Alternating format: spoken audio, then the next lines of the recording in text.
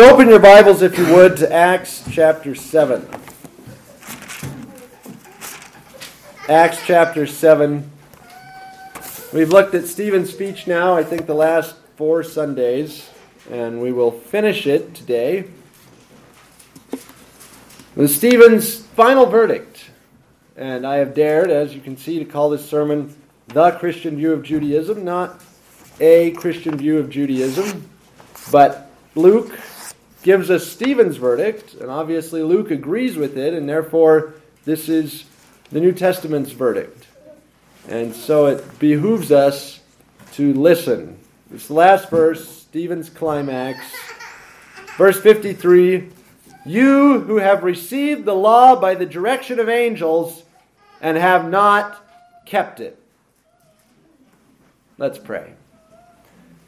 Heavenly Father, apply this verdict to our hearts this morning. Don't let us have hearts that are hard, rebellious, and vain.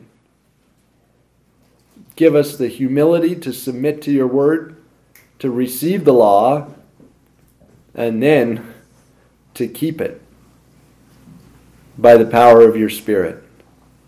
Father, we ask that you would open our hearts to understand the Scriptures this morning. Help me to speak boldly and accurately exactly what is written in your word, not to share opinions or to entertain with anecdotes, but to proclaim the word of the living God. Give us the grace to hear. Open our hearts. Let the good seed of your word fall in and bear fruit 100-fold. We pray in the name of Jesus, your Son, our Lord. Amen.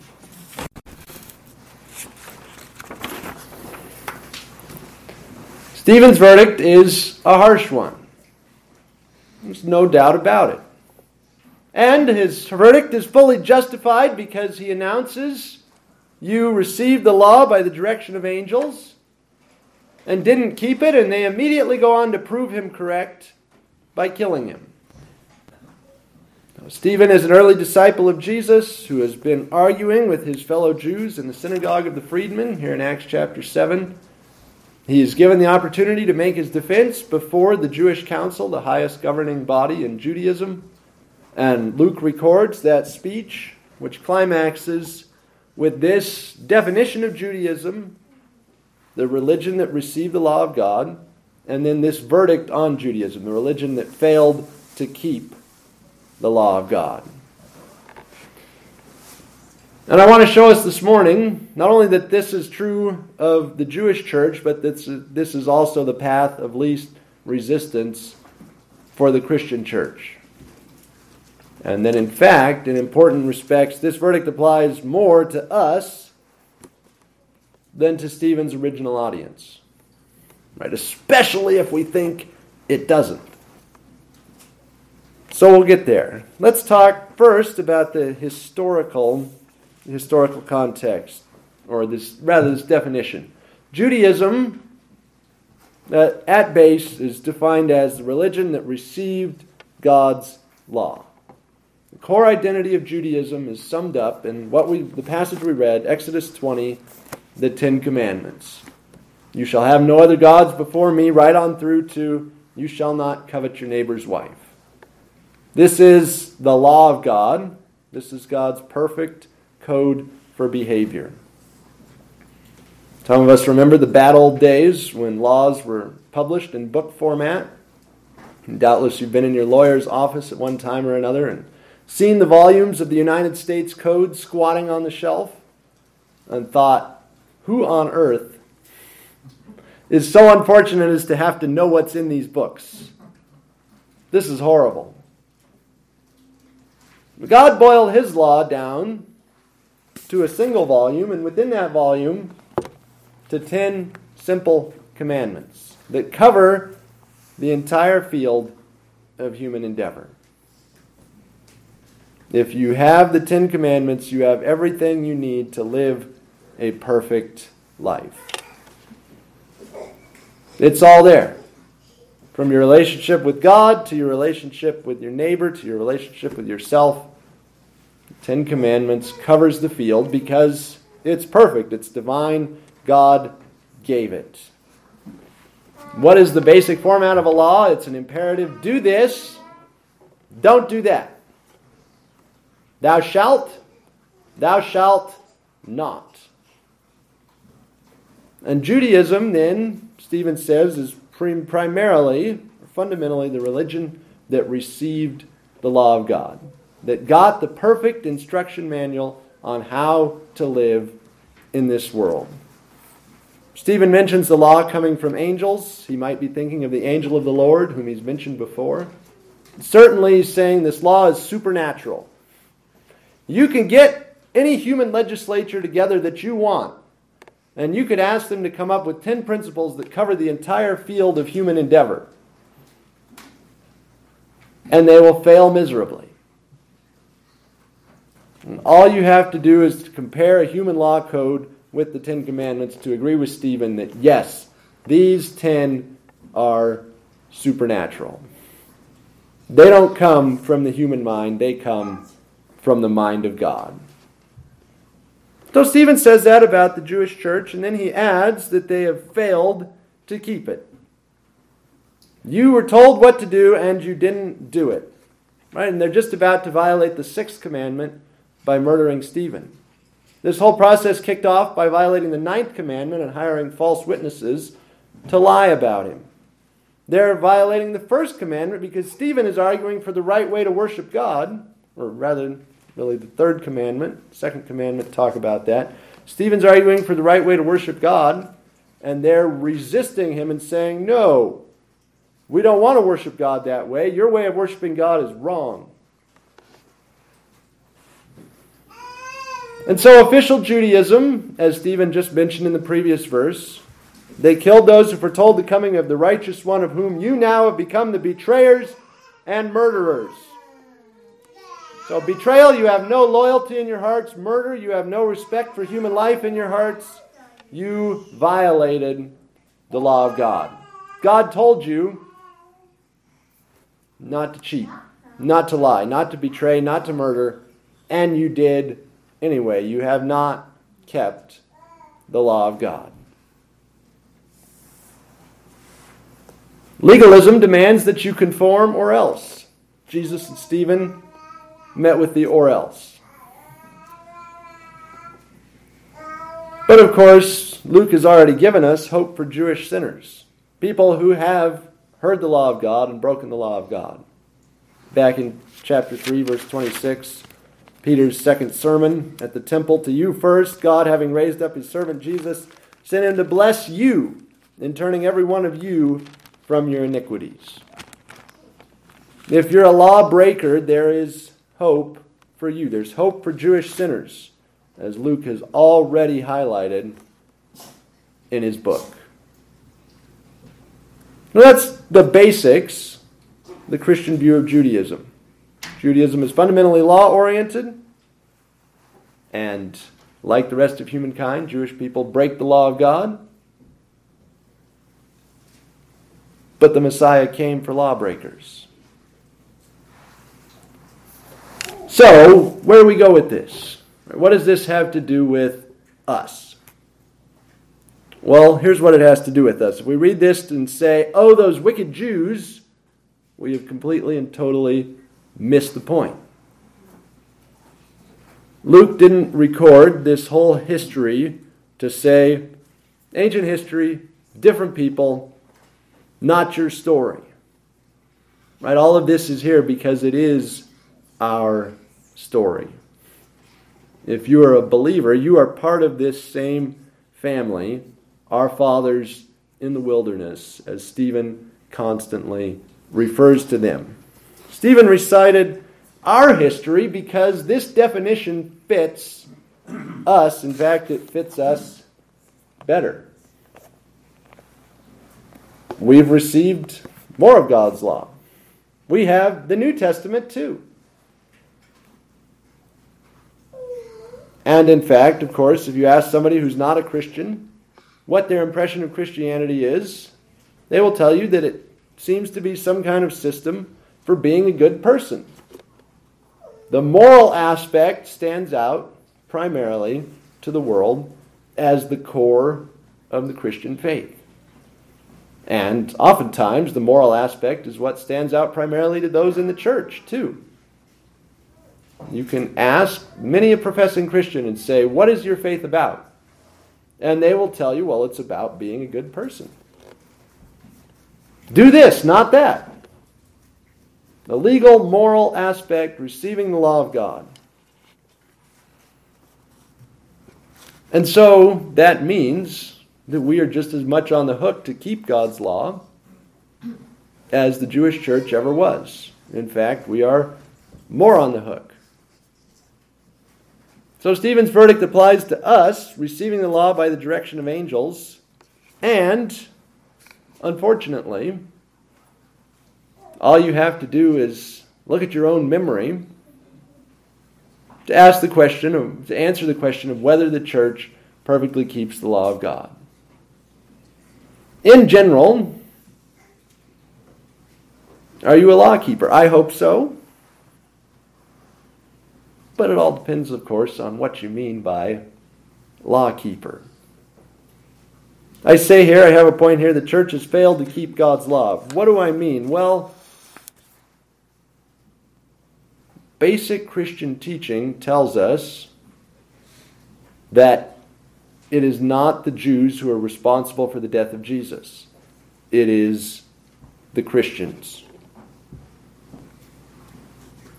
In other words, the biggest crime, the one that Stephen pins on his accusers, of whom now you have now become the betrayers and murderers,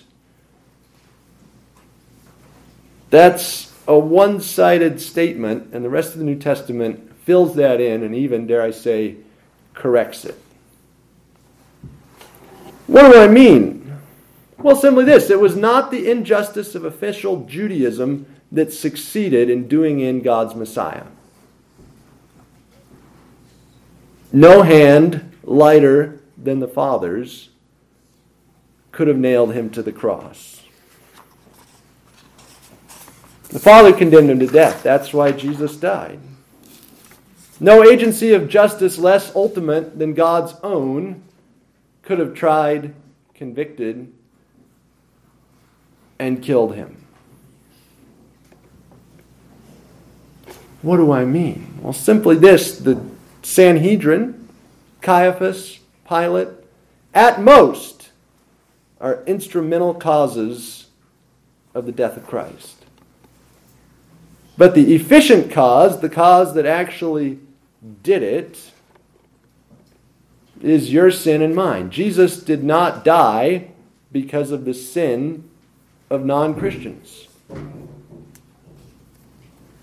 The reason Jesus died is because of my sin and your sin. Christians killed the Messiah. He would never have had to die without our sin. This is basic Christian teaching. Now, being an instrumental cause is bad. But it's not the same thing as being the efficient cause. The cause that actually performed the work. So what's the difference?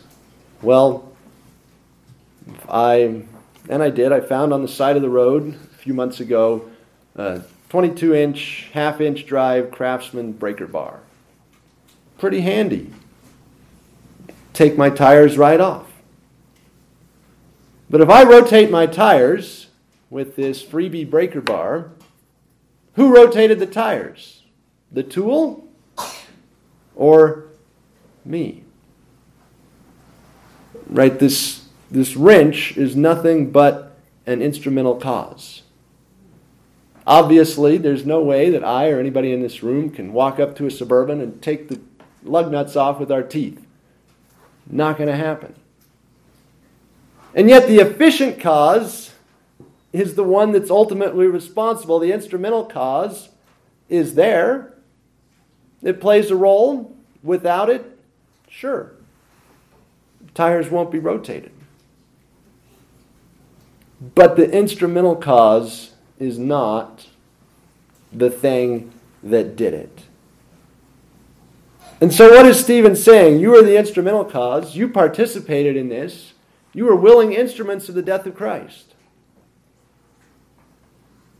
But his message to us is that if you're a sinner and God has forgiven your sins, the only way he could do that is by punishing somebody else for them. Your sin deserves death.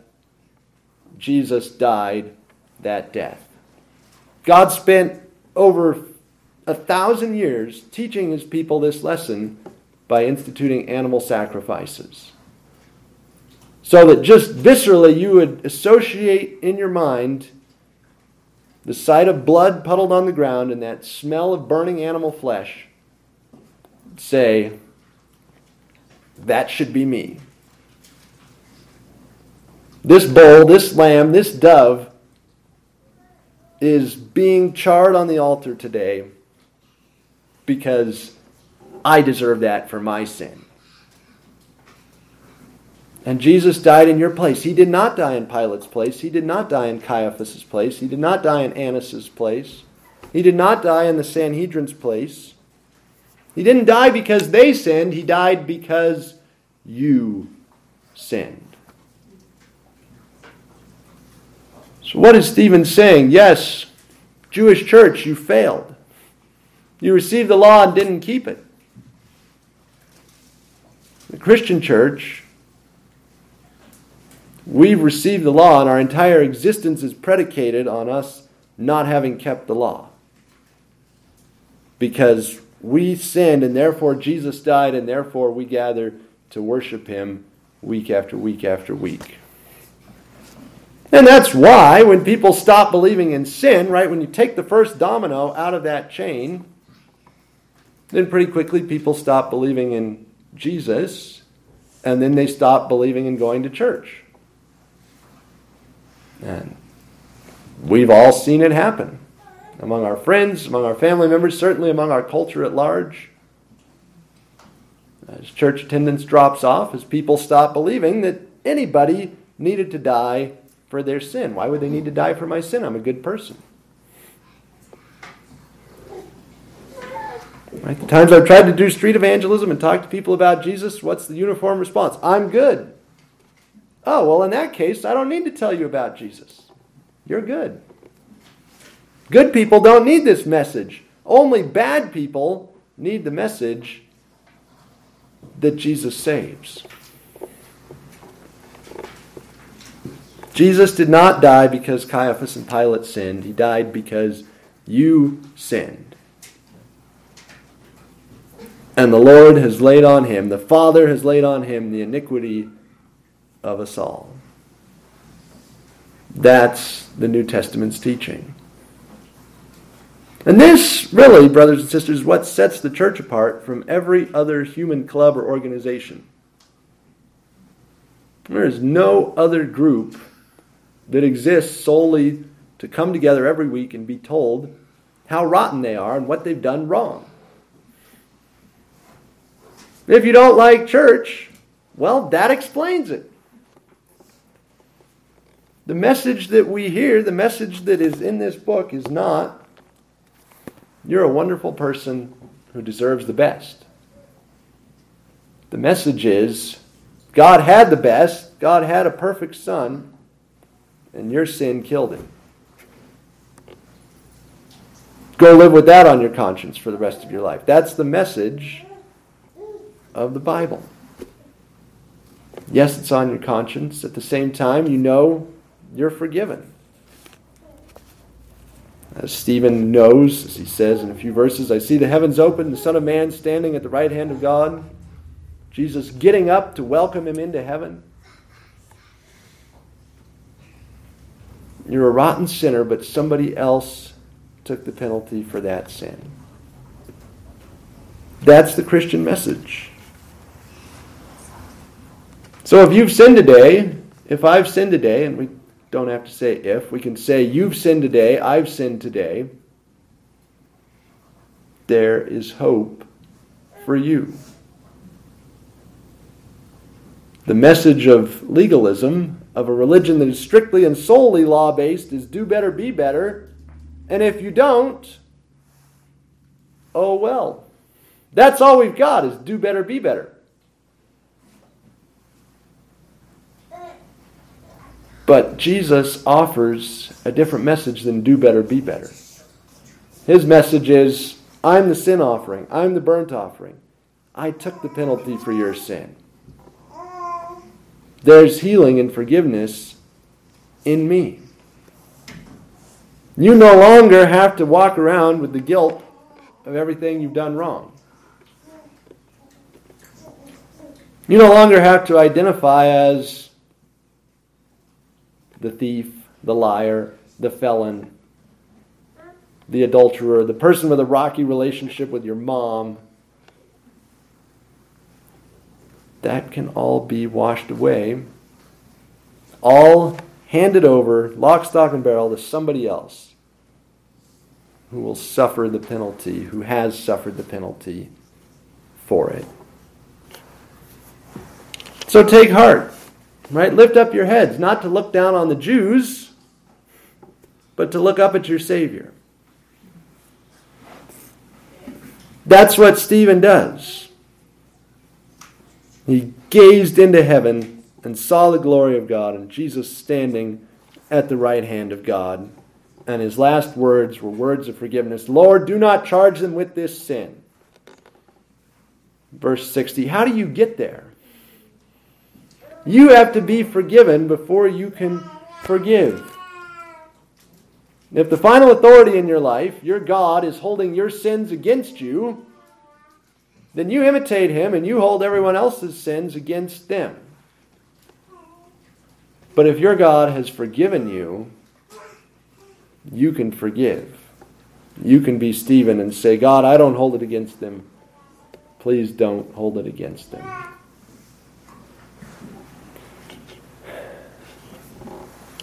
Jesus knows that your sin nailed him to the cross, and he forgives you anyway, and he loves you anyway. You had the law delivered to you by angels and didn't keep it. All of us did. But there is hope for people like us. We're sinners. We're forgiven. We have Jesus delivered to us by his Spirit, standing to welcome us into heaven.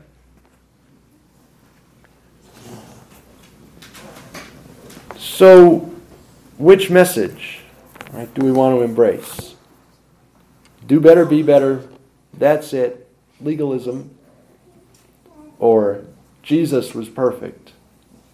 Jesus forgives. And in him you're forgiven and freed to do right, because you no longer have to carry around that giant burden of all your unforgiven sin. Let's pray. Heavenly Father, show us the enormity of our sin.